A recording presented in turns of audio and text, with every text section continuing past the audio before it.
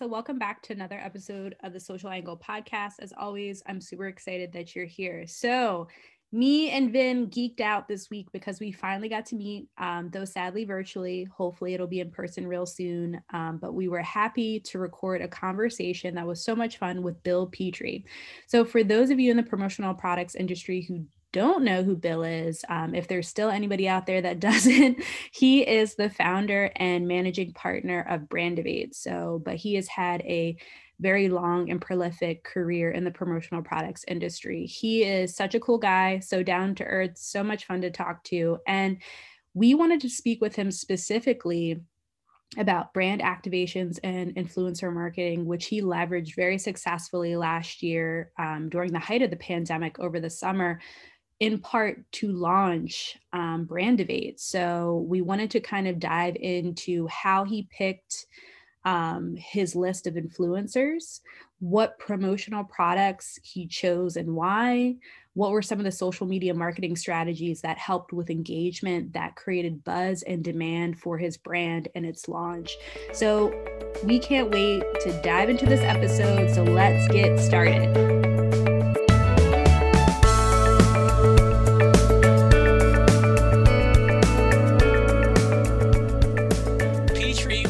To the Social Angle podcast.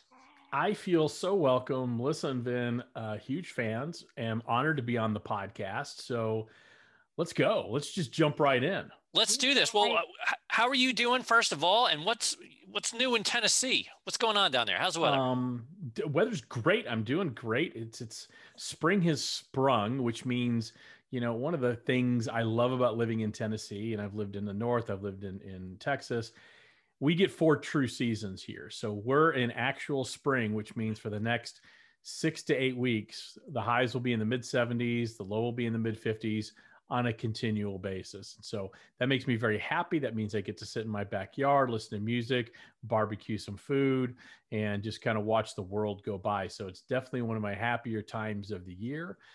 Things are going well. I've got 18-year-old twin boys who are about to head off to college. So I did want to discuss payment for this podcast afterwards because goodness knows I need it. But to just kind of, you know, watching the world go by feels like things are opening up, and I hope you guys are experiencing the same in Pennsylvania. Yeah, it's been so nice. Like the weather has allowed me to be more outside. Like I've been gardening, and it's just been so great to have a break from, you know, just moving like from one corner of your house to another, as I'm sure you guys know. Oh yeah, we do road trips once a week to our dining room. It's pretty cool. Yeah. Well, I did a real road trip last week with the family, took them down to Florida. And I'll tell you something, anyone who says that driving 18 hours down to Florida with a 4-year-old in a car is relaxing, it's not. It's not. But look, the weather was nice down there. It was funny. We got warm weather in the beginning of the week, and then towards the end of the week, it was as cold down there. When I say cold, air quotes, you know, it was like high in the 60s as it was up here in the Northeast. So, you know, it was an interesting trip. We had a lot of fun though. It's nice to get out of the house. Good you got out. I can tell you all sorts of real fun horror stories about traveling on road trips with twins when they were infants. Oh my God. We'll save that one for another podcast. Anyway, we got a great topic today. We have brand activations and influencer marketing. So let's get right into it. Bill, you've been in the industry for 21 years. Is that correct? Yep. My 21st year.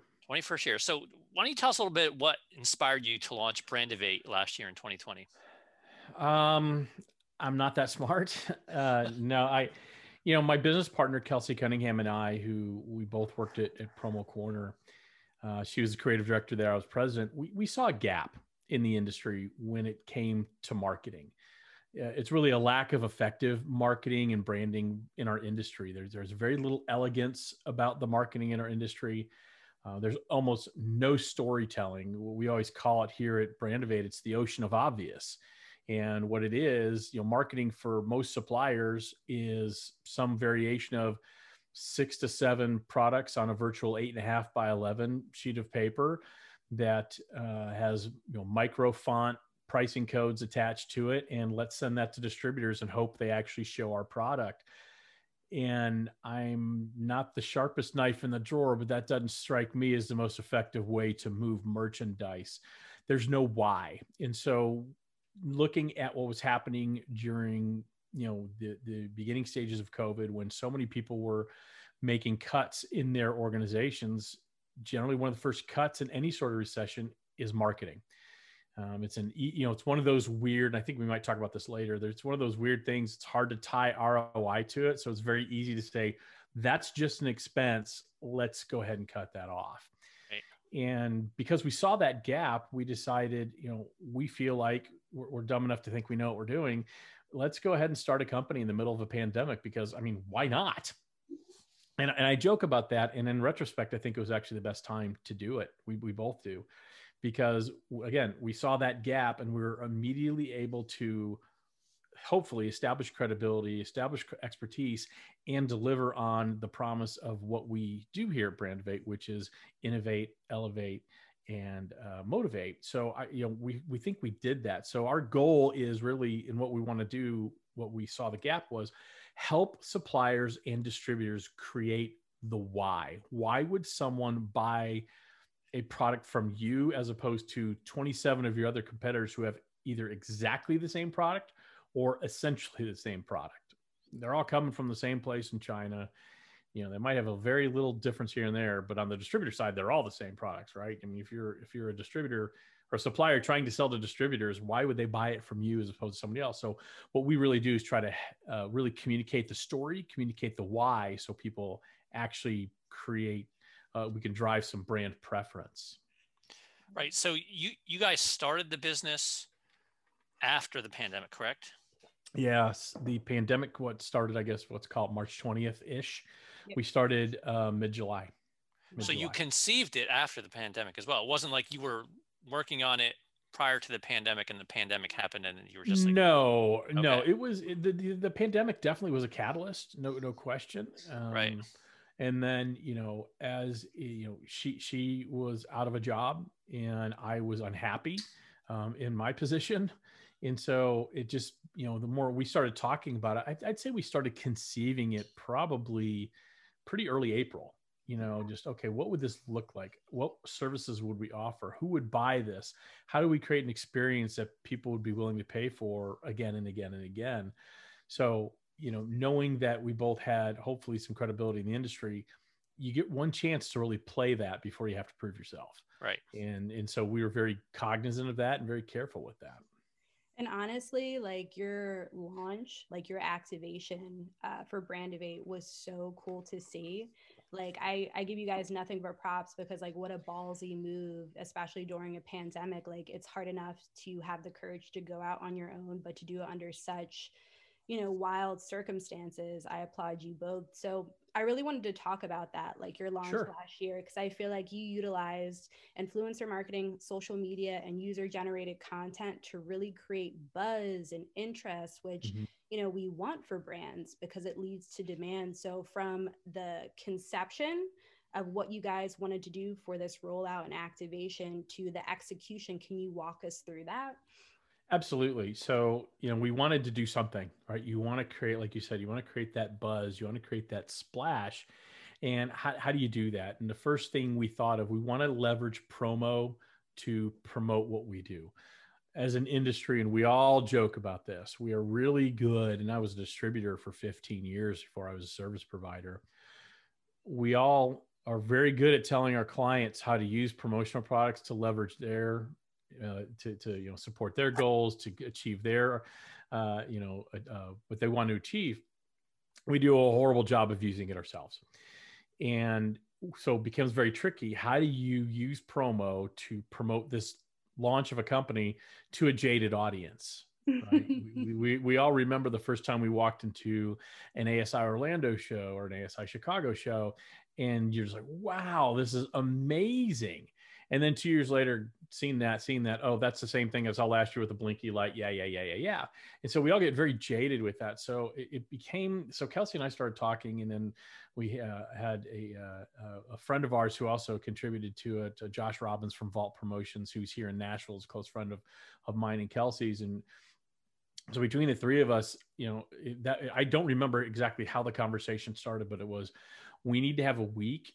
We're going to call it Brandvacate Week, and we need to create exclusivity And how do we do that? And this was Josh's idea. I have to give Josh the credit for this, and is the Brandvacate card. So he came up with an idea. What if we used membership cards? And so we decided to make metal membership cards. We identified about 30 influencers in the promotional products industry, your usual suspects. I mean that with all manner of love. Your Dana Zezos, your Charity Gibsons, Kirby Hasseman, Meg Herber, David Schultz, Kenny Ved, Charles Dugan, Brett Schaefer, Mandy Rudd, Roger Burnett, Mark Graham, Lori, and I go on. And we did a random wheel and gave everybody membership numbers. So I have my Brandvacate card right here that I'm showing if you're watching on video, and I'm number 2. Yes, that's right. Kelsey is Brandvacate number 1. I get reminded on a daily basis what my place is in this company. And we can't, so we want people to hold on to this. So on the back, it says, the bearer of this card holds no ownership and retains no rights other than the sincere gratitude of the Brandvacate managing partners for being a Brandvacate. However, if you show this card to one of the managing partners is within 50 feet of a bar, there's a good chance they will purchase you an adult beverage with a cost not to exceed $9.50. And so we will go, and people have said, I've got my card, and we buy them a beer or buy them a drink. And so that became fun. And so what we decided to do is let's make it a week. And we had to come up with products that were cost effective, because this, we did not call any suppliers and say, will you give this for us for free? That felt wrong. I've always felt suppliers are wrongly funding the entire industry. And so I will never ask for a freebie. I just won't. And so we came up with, day one was the Brandvacate card and a couple of Brandvacate pens, writing utensils.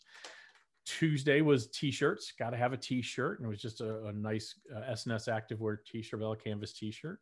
And then Wednesday was we used can koozies, a metal can koozie that I'm holding right there. I actually have still one of everything. I have one of everything still. Thursday we used coasters, something to put your drinks on. I'm not holding. There we go, holding it sort of right. And then Friday was, because we do the Brandvacate beverage of the week, we did logoed whiskey rocks. Oh, nice. And so we identified our people. We had everything shipped here to Nashville. I personally packed every single one, getting the shirt sizes right and everything else. And we came up with a small placard that basically told what we were doing. But what we did is we just gave suggestions. We told them what day we wanted them to use the product on social media, but whatever they did with it was completely up to them. And so that was all we expected. We hoped, okay, we'll drag this out for a week. It'll be fun. We'll get some fun out of it. I got to tell you, because we were purposefully vague, because we had a slight schedule, but more importantly, because we turned them loose, it was amazing.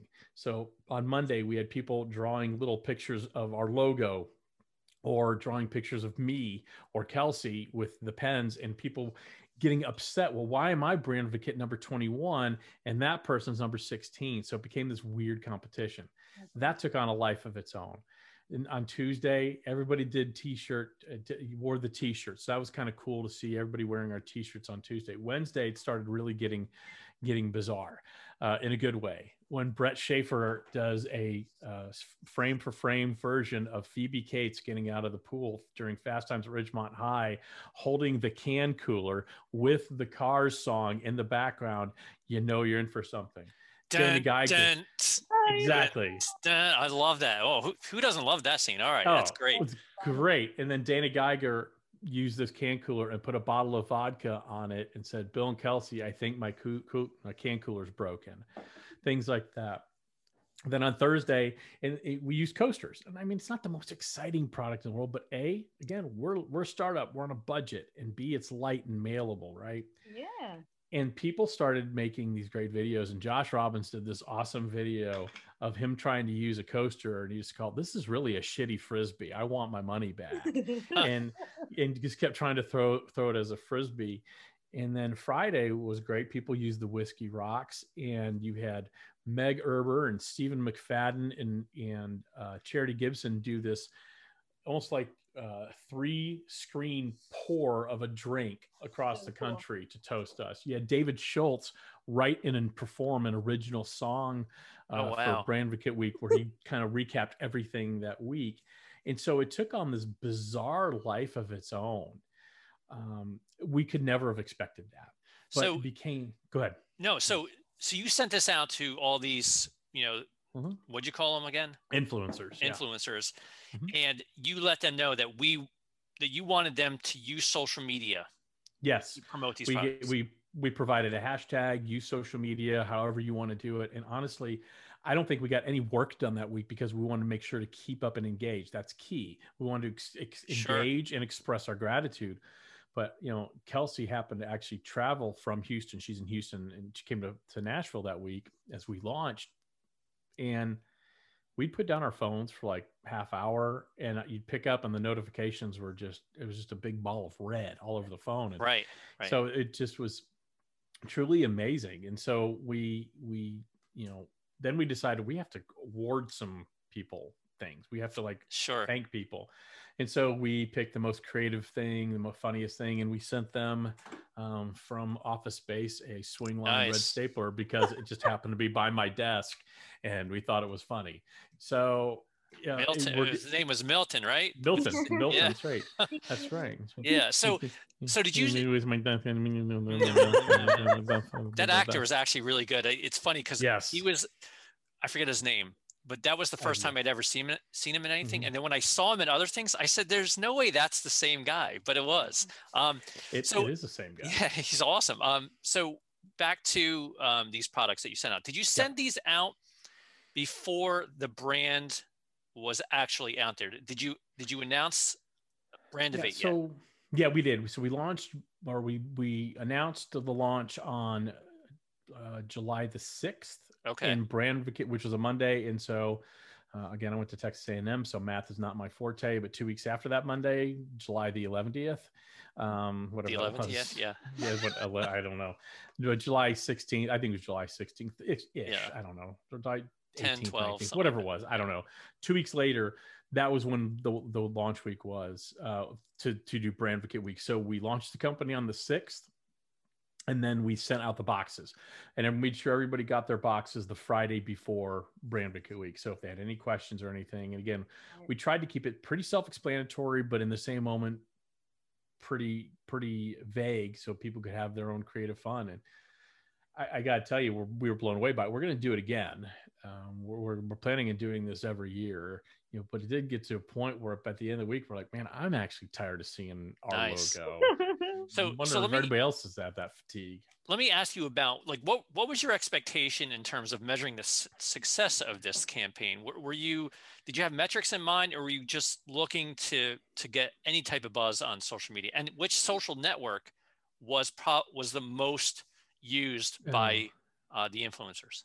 Yeah, I had expectations that the Coens would reach out and make a big offer for Brand Advocate. That didn't happen. Not yet, right? Not yet. I'm just kidding. No, our expectations were we really wanted to make sure people knew what we were doing. Right. It's it was a very strange time. I mean, when you look at when we actually did the Brand Advocate Week, it was the height of the pandemic. We're talking mid-July. And when we all look back, I think we'll all look at the summer. Nothing was really back to normal yet in terms of you didn't have a lot of sports on TV. No one was going. Everything was really shut down. There was no vaccine on the horizon. It was pretty bleak time, for lack of a better term. And so it was probably not the best time to launch, or maybe it was. I don't know. Our goal was, we need business. I mean, bottom line, we need to sell services. And so our goal was get that out there for a week, and then hopefully, because it's really just an inbound marketing strategy when you really boil it down. And I can honestly say, we really, not only, the engagement, that all feels good and everybody loves you, and our people are so wonderful in our industry. It's one of the reasons I love this industry. Everybody we selected just played along so wonderfully. But so we had all the clicks and the feel goods. We had all the non-traditional ROI. It felt great. But at some point, it's like, yeah, we need to do some work and make some money. And so very quickly, we started getting a lot of inbound inquiries due to the Brand Advocate launch, or the Brand Advocate launch week, I could say. And honestly, we've made it a product. So we're actually working with some companies now on launches they're doing. They want to mimic what we did. And so we've made it a product, which is a very difficult thing when you're a service provider, have something that's somewhat off the shelf. So the success, Vin, we didn't have to make one cold call to get business. We have not, there's two of us, and there's a lot to be done. There's a website, there's the content creation we always keep up with. There's the actual work that needs to be done. There's the planning of, how do we get more business? There's very little time to actually, who do I target? Because I think they need our help. And so I can tell you all of our initial business came from a direct result of that launch. People saying, I saw what you guys did. That's amazing. That's one of the most creative uses of promotional products in our industry. And you did it within the world of promo. And so I'm honored by those type of accolades. So, I could say, like I said, all that business really came in as a direct result of our launch. And I don't mind saying that. I'm proud of that. As far as the social channel people engage most on, it's the one we hate the most, Facebook, right? And because everybody lives there. It's a drug. It's a drug. Everybody lives there. And then I'd say we saw quite a bit on Instagram though, too. Okay. I'd say Instagram was a pretty close second, because we kind of suggested, hey, do some pictures with this, and here's a hashtag. It lends itself perfectly for Instagram. I don't know if we got any engagement on LinkedIn, or I don't know if anybody posted anything on LinkedIn or Twitter. But I do think there was also some things within the commonsku social environment as well. Sure. I think honestly, like, that's just so awesome to hear. But I wanted to kind of go back to you saying picking the right people, because I think that's key with something like this. Is the struggle for most people. I feel like when there's ever a PR box sent, any type of kit or anything where there's a CTA that you want somebody to engage with organically with your social, it's getting them to participate. So do you have any tips or tricks for vetting people that you would like to work with for maybe a similar campaign for our audience? Because I'm sure that would be really helpful for them. Yeah, no question. I think you pick people who are, you pick a couple different groups of people. You can pick the people who are active on social. That's the obvious one, right? The people who are on everything, they engage everywhere, they're visible. Those are the very easy ones to pick out. The person that always comes to mind when I say that is Charity Gibson, right? Charity's everywhere. And I take it as a source of pride. Like, when I can answer a question before she can in promotional product professionals, I feel like I've either done something really right or really wrong, but I've done it. But all kidding aside, she's everywhere. So she's a natural choice. And then you have, so you have a group of people like that. But then there's a group of people, maybe not as active on social, but they're fun and they're creative, whether people know it or not. And so you start looking at that group of people, your Brett Schaefer's. I don't think people, maybe they do now. I'm friends with Brett. I've known Brett for years. I've known his dad for years. And Brett, I didn't think Brett would go full on Phoebe Cates for the launch, but I'm not surprised he did something out there and fun. Right. David Schultz falls in that category. David Schultz is an incredibly creative person, not the most active guy on social. And so I think he was actually out of town for a couple days that week, and it's fine, right? No harm, no foul. But then when he wrote an original song and put a video up for us, so you pick something like that. I think you really want to make sure you pick people who aren't afraid to embrace a little bit of silliness and a little bit of fun. And you want to pick people who don't like to be told what to do. Yeah. That's probably the biggest key. We intentionally decided we are not going to script this, because if we do, it's going to feel forced. Right. Everybody's going to do the same type of thing. And so we intentionally pick people who don't like to be told what to do, but also a little suggestion's okay too. And what happens is and the last thing is pick people who are competitive. Right. We knew that right away when people were comparing the Brandvik card numbers, and how some people were truly butthurt that they didn't get it, weren't number whatever. And so you'd see, well, if Brett Schaefer's going to do that, I'm going to do this. And if Josh Robbins is going to do, make a video about shitty Frisbees, then I'm writing a song, or I'm going to do this. And so you pick those people And what's also good is if they're somehow, the people you pick are somehow connected. So we have that as a very easy thing because it's, we're all connected by the promotional products industry, but a lot of those people know each other. They're either has served on Promo Kitchen together, or they've served on regional boards together, or they work in competing companies, but they collaborate. All those types of things, when you do things like that, it really kind of creates a magic. Now, it's one of those things, it's kind of like, baking a cake is chemistry. And if you ever watch like Chopped or anything like that, and I'm a big foodie, and so I watch those shows, I'm always amazed when they just start like throwing baking soda and baking powder in there and sugar, and they don't measure it. And sometimes it doesn't work out, and sometimes it won't work out. So there's a little bit of a chemistry experiment when you create the group of people. But my suggestions would be, people who are active on social, who are fun, who are creative, don't like to be told what to do, and that they're competitive.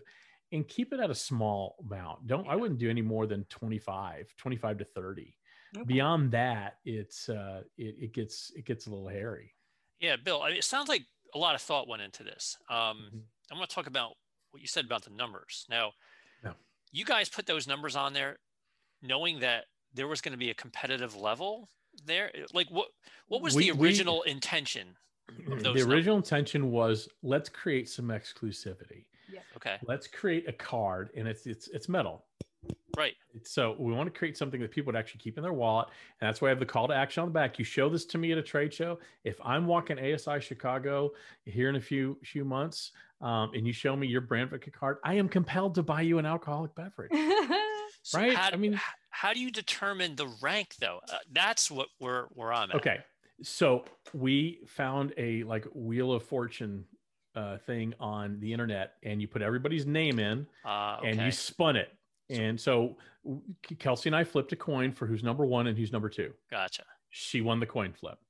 And then after that, it was game on. It was random generated. Okay. Yeah. And the one thing we didn't anticipate, which I should have touched on earlier, is there were people who were upset and felt left out. Why wasn't I chosen to be part of this? Where's mine? Where's my card? Yeah. Right. I'm looking for my metal card. It's wait. Over here. There. Well, here's the thing. We're going to do another launch. Like I said, second Brandvika week. Well, during the first one, when people were like, where's mine? Where's mine? We very quickly, within an hour, I set up on our website a microsite, and because we had leftovers. We had leftover t-shirts, we had leftover can coolers, leftover things, and we had about 30 of them. Right. And so set it up saying, if you're interested, we would just send it directly to people. Go here, fill this out, get their name, their address, shirt size, and all that. And then we would send those out. Once that was exhausted, it was exhausted. So there are people who got Brandvika cards there. Now this year, we're going to probably do another Brandvika card. It'll look different. It's not going to be the original. It has to look a little different, but it'll have the same little, show us this, and you'll get something. I don't know what it is. Maybe it'll be a drink. Maybe it'll be a bag of popcorn. I just don't know yet. Yeah, those are collector's items now. These are collector's items. It's like a rookie card. It's like a rookie card. But yeah, so we knew that there's going to be some people that were like, well, how come they're higher than me in that? I think the funniest one, again, we're human, we make mistakes. Both David Schultz and Brett Schaefer ended up with the same number. And, of course, I was mortified. How could that happen? I thought we went through this, but it's a spreadsheet. You keep looking at it over and over. Yeah. So they decided David would keep his number, and Brett got his number of choice. So Brett is now Brandvika number 69, and I will just leave it at that.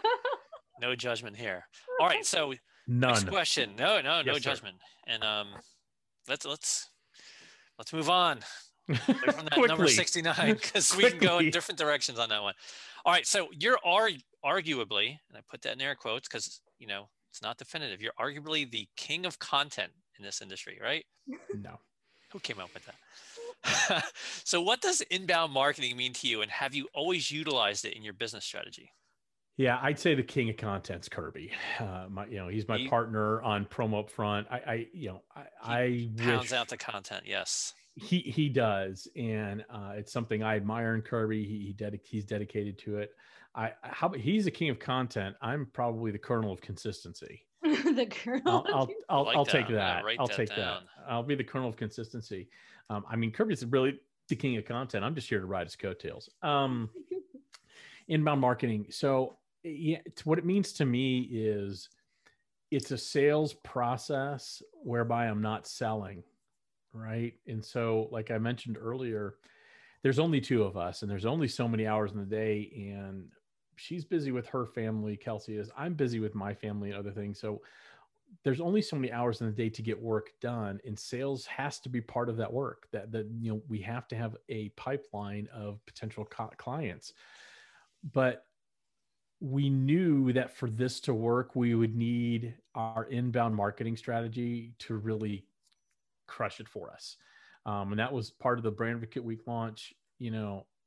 What we love about inbound marketing and the way it's worked for us, it allows people to get about 75% through the sales funnel before they even contact us. And I'm fine with that. Allows people to know who we are. They get some sense of our culture because of the type of content we share. Hopefully it allows us to establish expertise, and we can share the results of the work we do in the form of testimonials. And so by sharing all that and being transparent, so to me, being inbound marketing is a very transparent marketing effort. It's not to look at me. To me, inbound marketing is really hand in hand with content marketing. It's giving first. It's sharing those things. And I think we'll talk about that, but it's that 80-20 rule of giving more than you ask. So 80% of the time, the whole Gary Vaynerchuk rule of thumb, it's jab, jab, jab, punch, give, ask. And that's really the way our marketing has worked.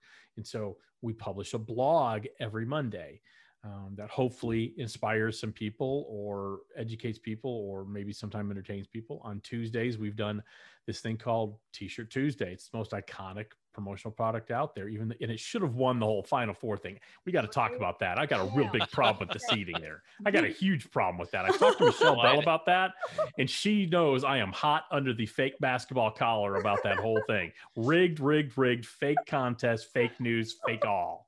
T-shirts. I know. What were they? 9? What was I forget. Yeah, I'm embarrassed. But we do T-shirt Tuesday. On Wednesdays, what we've traditionally done, that's been our Ask Day. We just started something a few weeks ago. It was Kelsey's brainchild called Wondering Wednesday.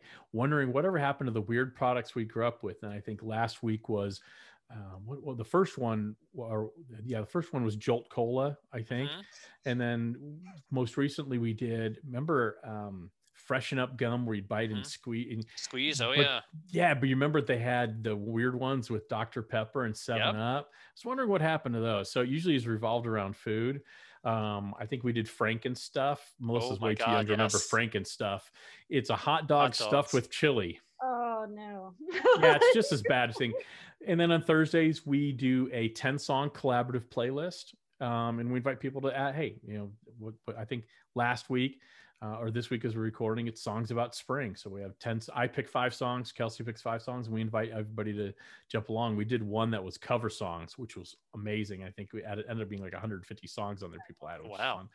And then Friday we drop the Promo Upfront podcast with me and Kirby, and then the Brand Advocate Beverage of the Week, which I've been doing for about 6 years now, every Friday at 4:30 Eastern. So, all that content marketing is inbound marketing. All that stuff is what we're talking about. And every piece of business we have, every single one is a direct result of our inbound marketing. I don't know any other organization that can say that. You're the king of content. I don't know, Kirby. No, I'm the kernel of consistency. So cool. And I wanted to actually kind of dive into that like a little bit more in depth, because I feel like honestly, and me being in this industry for a year and speaking to multiple promotional products professional, you're the only one that I've been able to, hear kind of a direct ROI. So for you at Brandivate, how are you and Kelsey measuring, the success or the ROI for your content and inbound marketing strategy? Yeah, it's hard. I'll be honest with you. I'm human. So it's really hard not to chase likes and comments. So, sometimes you throw things out there and it's met with a collective yawn from your target audience. And that stinks sometimes. But I'm a big believer if one person comments, 10 people are thinking the same thing. And so I try to keep that in mind and not chase that dopamine rush of, wow, people like my stuff, because I'm human and that does happen. It's really the continual activity on the sales end that shows the ROI, the podcast and the blog. Our largest client, I mean, it's had a huge huge impact. Our largest client right now, when they came to us, they called us and said, I'm calling because I really like what you have to say on the Promo Upfront podcast with Kirby. Our largest quote that we have out there, and fingers crossed, maybe we land this. This is from outside the industry as well. And it could be a huge client for us. It's a result of our daily content marketing. T-shirt Tuesday, Wondering Wednesday, the beverage of the week stuff. So like I said, that the impact, 100% of our business comes from it. We are averaging right now 2 to 3 new business opportunities a week of people reaching out to us. That is I'd say our conversion rate's probably around 33 to 40%. So pretty good conversion rate. Yep. And so I don't know what other ROI honestly matters. So I don't have a big enough ego. I don't care. Of course, I'd love people to listen to the podcast and read what I write and all that, and, engage with our social postings. But at the end of the day, if we're not actually getting people to come in to at least listen to our sales pitch, and see where we can possibly help them, and then actually do the work for them that matters, because that's very important to us. I don't know what other ROI really matters. And I mean, going off that, I wanted to ask, because I feel like you jumped on a trend before it became popular in our industry, just from, some of the things that I've seen you talk about in the start of your career. How has embracing content marketing and inbound marketing strategy affected maybe the traditional sales process that you use? Like, what tactics have you scaled back on, or what do you still use? Or is it all just content and inbound? It's mostly content and inbound, because I found that's what works. So, when I was a consultant before I went to Promo Corner, I used content marketing because I had been in the industry 15 years. I knew people, but people didn't know me. I didn't have a name. I didn't have any sort of established expertise. Didn't make me smarter or dumber than I was the day before. But I made a decision I'm going to start putting my thoughts out there. Those conversations we all have in the corner of the bar about, hey, suppliers really get ripped off in our industry, and distributors really need to realize they're working on very thin margins, and that they don't have just a ton of money just to spend on everything like everybody thinks they do. Things like that. And I started putting those thoughts out there, and it is immediately, I found an audience that was eager to hear what I'd say. Well, I think Dana Zezzo said to me once, he goes, what people like about you? And I'm like, oh gosh, I don't know if I want to hear this at all. And he said, you're willing to say what everybody else is thinking. And I'm like, I kind of like that. And I do. You get to a certain age and you get enough of a, I don't care in my back pocket. I don't care. There's right and wrong in my mind, and there's good and bad, and I'm okay talking about those thits. And so how it's evolved over time, there was a time I wrote 2 blogs a week, and for me, and I tend to write in-depth blog. I love to write. Writing's always been cathartic for me. And so sometimes it takes me a long time to write a blog. It takes someone 3 minutes to read it, or 2 minutes to read half of it and decide it stinks or whatever. But it takes me sometimes 2, 3, 4 hours to do it, because I want it right. Words matter. I'm very particular about the words I use and the context they're used in. And so I've had to scale back on that, just because it's just from a time perspective. Right.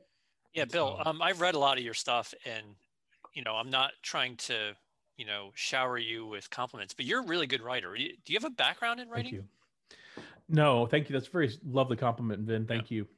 And I'm a huge admirer of what you all do at ASI and the things you guys do. I'm an enormous fan of the editorial department at ASI and all of ASI. And that's not me sucking up either. Although Brand of Vape, could be had for a good price. I'm just kidding. I'm joking. I don't have a background in writing. I've always just enjoyed writing, and I write for me. I've dabbled with, okay, maybe I should write a book. People have been after me to write a book, but I don't know what it'd be about. I feel like I'd just be taking a bunch of blogs and stapling them together and saying, hey, here's my book. But I just find writing to be that real catharsis for me. It's something Sure. I can control. It's not a conversation. I get to control the narrative, which way it goes, how I want it to, how I want it to end and all that stuff. So no, it's just something, God-given gift. And I'm so thankful that I have it. As Kelsey will always say, all right, word guy, let's go write something. Need something here when we're working on client projects. That's really awesome. May I ask you, because you are so prolific in the amount of content that you create, is there any channel or, any type of new or traditional media that you just haven't had the chance yet because you're one person to dive into yet, or you have your sights maybe set on for the future as you scale your company? Yeah, I want to do something in video, some sort of quick hit, 1 minute, 2 minute video thing, maybe every other week, and I just haven't done it yet. Okay. Not because it's not a laziness. I'm a serial doer. It's more of I just haven't found really where I want that to live. Obviously on Brandivate, but I don't know how I'd want to do it, so it's different than what other people are doing. Kirby does a Monday Minute for Promo Corner every Monday, and I want it to be different than that. And I've talked to him about it. I'm like, does this feel different to you? Because I don't. And he thinks it does. I'm not sure. And so I'd like to do more in video. I mainly because it's more consumable. Not everybody wants to read the dronings of Bill, and I understand that. Not everybody wants to listen to Kirby and I banter back and forth on our podcast. Not everybody wants to listen to Kelsey and I on our podcast, because we have a podcast we do on occasion called the What the Hell Are We Doing podcast, where we talk very transparently what it's like to run a business right now, and we're figuring it out as we go. So I do think there needs to be a different piece of content out there, but right now it's time, and I just haven't figured out exactly what it's going to be. Although I'm very interested in holograms. I'd like to do something in holograms. Do it. You'd probably be the first, Bill. I'd be the first and worst to do the holograms, and the best if you look at it that way. First and only. All right, Bill. So we're almost out of time. My son, who's home because we took him to Disney last week and he's quarantined. So we got a house full of kids. They're all like quieter than they've ever been for the last hour. So let's wrap this up. Okay. The fun question. You're a big Van Halen fan, like myself. I am. See the Eddie Van Halen guitar right behind you there. So I'm gonna hit you with 3 quick questions. I am giddy with anticipation. I'm like a Girl Scout on Cookie Sunday. Let's go. Awesome. And Melissa, you can chime in as well. Okay. David Lee Roth or Sammy Hagar? Yes. I am lead singer agnostic when it comes to Van Halen. Although we won't talk about the Gary Cherone era. Both it's Gary Cherone. So here's the deal, Van, as you well know, Van Halen with David Lee Roth and Van Halen with Sammy Hagar are 2 radically different bands. They really, really are. I agree. A lot of people like to blame Sammy Hagar for the keyboard introductions and all that. Eddie was going that way anyway. Yeah, he was. I agree. I mean, I'd say these days, I have a soft spot in my heart for Sammy. I've seen Van Halen with Sammy Hagar more times than I have with David Lee Roth. But I still think there's something so magical about the friction and disharmony in that David Lee Roth fronted band that resulted in such a creative powerhouse. I mean, those albums, those first 4 albums, or first 6 albums, I should say, hold up today. You listen to Van Halen 1 today, it sounds just as fresh as it did then. If you listen to 5150 today, great album, but man, does it smell like my parents' carpet from the 80s. So unfortunately, sometimes the production of the songs suffer. I agree. I'm a David Lee Roth guy. I don't dislike Sammy Hagar. I think Sammy Hagar is a better singer, but you're right. There was something about David Lee Roth and the chemistry or lack thereof in the band, because there was a lot of tension in that band, and it created a lot of friction. It created a lot of media. But also, those albums with David Lee Roth, all of them are really, really good. Okay. They're untouchable. So David Lee Roth all day, just because I'm somebody who I like the performance aspect, and I've seen like Sammy like live on video and stuff like that. I just don't see like the acrobatics, the like I think for a frontman you have to have like a certain type of mojo, and like David did that for me. So like I listened to their early albums, I've heard stuff from Sammy. I just don't kind of like his voice personally. You know what I mean? That. Like Yeah, it's a bit caustic. Yeah, it's like it reminds me more like of light heavy metal, like that late 80s, early 90s when like people were trying to be like grunge but metal, but like your mom could listen to it. You know what I mean? Like hair metal. Yeah, like hair metal, like almost like commercial metal. Yeah, and you make a good point. Let's the reality is David Lee Roth was a terrible singer. He was a showman. He was a front showman, totally. And Sammy Hagar is a musician, and his voice can be a little like a cheese grater on a spinal cord at times. No question about it. Yep, totally. All right, next one. I know, wrapping up. I hear my son running around going crazy. All right, favorite Van Halen album. Fair Warning, no question. Can't beat it. Yeah, I love Fair Warning. Again, it's right at the Eddie and Dave were about to break up. They didn't. And actually Kiss called. This is a pretty famous story. Gene Simmons from Kiss called and tried to get Eddie Van Halen into Kiss to replace Ace Frehley. Oh, wow. Yeah. So, and he considered it from what I understand. But there's something about the songs on Fair Warning, Unchained, Hear About It Later, Dirty Movies, Mean Street. That's just, it's Eddie at his creative peak. It's Dave at his best, and everybody's pissed off at each other. I love that album. Great album. But I go with, I'm a purist. I love the first album, arguably the greatest right there. rock history. I will say that from A to Z on that album. I mean, Running with the Devil, Eruption, You Really Got Me. I mean, the whole album is amazing. It is. And I can listen to that over and over and over. No question. And like you said, it sounds as fresh today as it did in 1978. You bet. Melissa. So since I'm a little younger than everybody on this podcast, I'm from the generation. A lot younger. From the generation where we consume music by singles. So I feel like my introduction to them was like through my dad, because after he would get tired of Radio Disney for an hour and hearing like the Hamster song, he'd be like, all right, that's enough of this crap. We're going to put on real music. So he would like make me listen to Led Zeppelin and the Rolling Stones and Van Halen. So it's like, I would hear those top 40. So like right now I just discovered like Ice Cream Man, and that like acoustic intro, like dear. And then like when Eddie like lights up his electric guitar, it's so good. But I love Dance the Night Away, like being on a back with your friends, like sipping alcohol, trading stories and stuff. Like that's just such a cool chill song. So I can't name an album, but I'll definitely check out your recommendations though. That's for sure. Well, it sounds like you've got some songs that you know, Melissa. So my final question is favorite Van Halen song. So I had an idea this was coming, and I'm going to do it by era. My favorite David Lee Roth era song is Unchained. To me, that is the epitome of Van Halen. It's the perfect mix of Eddie's musical virtuosity and David's buffoonery that works perfectly in a song. From the Sammy Hagar years, it's got to be Humans Being, which is the last song they recorded before they broke up. And again, that friction within the band, it adds a ferocity to Eddie's playing that just can't be beat. And from the Gary Cherone era, I wouldn't know any of those songs.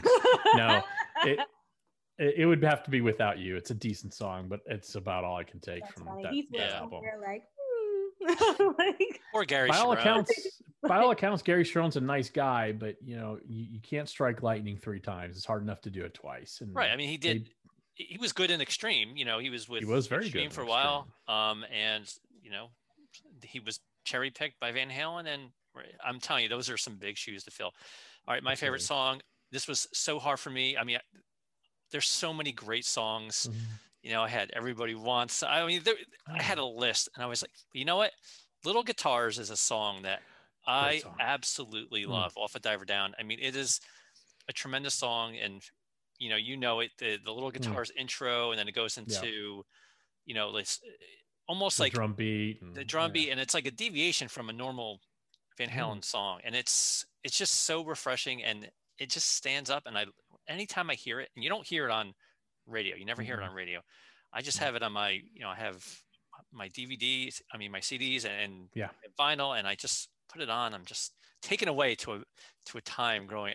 I feel like I'm in the 80s again, I get that. Such a great song. That's a great song. It's a great song. Good choice. Melissa, what about you? So because I love the video, it like is the pinnacle of like 1980s like MTV, I feel like, and it's Hot for Teacher, just because I feel like it always makes me laugh. And then I feel like like it just like it's so catchy, that hook, that I can just play that all the time. And then when that video comes on, like if I'll see it, I stop and watch it because it's just so silly. I wonder what those kids are doing these days, right? I have no idea. All those kids. Sit down, Waldo. All the little miniature, kids that were representing the band. I mean, they're probably in their 40s now. How crazy is that? They're probably in rehab. An article with them. I wanted to be mini Eddie Van Halen so bad. Yeah. So did you have the mullet? That's a personal question. Yes, I did. I had a glorious mullet. Did I. I had a glorious mullet that went down to my shoulders, and I would wear parachute pants. Oh, I had those. And a pink Oxford t-shirt with a square knit tie, kind of loose, because that's the way the ladies liked it back then. Oh, there you go. You got to send us. Like, I need to see this now. I have no physical evidence of this. I do, actually, and I'm not sending it. All right, Bill. Well, you've been an awesome guest today. We could talk forever about pop culture and Van Halen, but do you have any final thoughts before we part today? Give a pitch. Yeah, I'm not even going to give a pitch. I'm just going to say, if there's something that scares you and what you want to do it, push past the fear and do it. Every good thing I've ever done has been a result of me telling the inner voice in my head that I'm not good enough, that I'm not smart enough, that no one's going to like it, telling that voice to shut up. That was, whether that's putting content out there, which is scary, putting my own thoughts out there, whether it's putting my personal writings out there, which I've done many times, whether it's starting a business. Push past that fear, because everybody has got something magical inside them that the world is just waiting to embrace. Push past that fear and you'll be a lot happier for it. Well said, Bill. Yeah, thank you so much for your time. This was awesome. Hopefully we'll get to see you in person soon. Hopefully. I hope so. I'll be at the next, I think might be at ASI Chicago, but I don't know who's going to be there. So we'll see. We will. So awesome. All right, Bill. Well, thank you. Thank you. Thank you for your time today. Take care. Thank you guys. You guys are great. Thank you.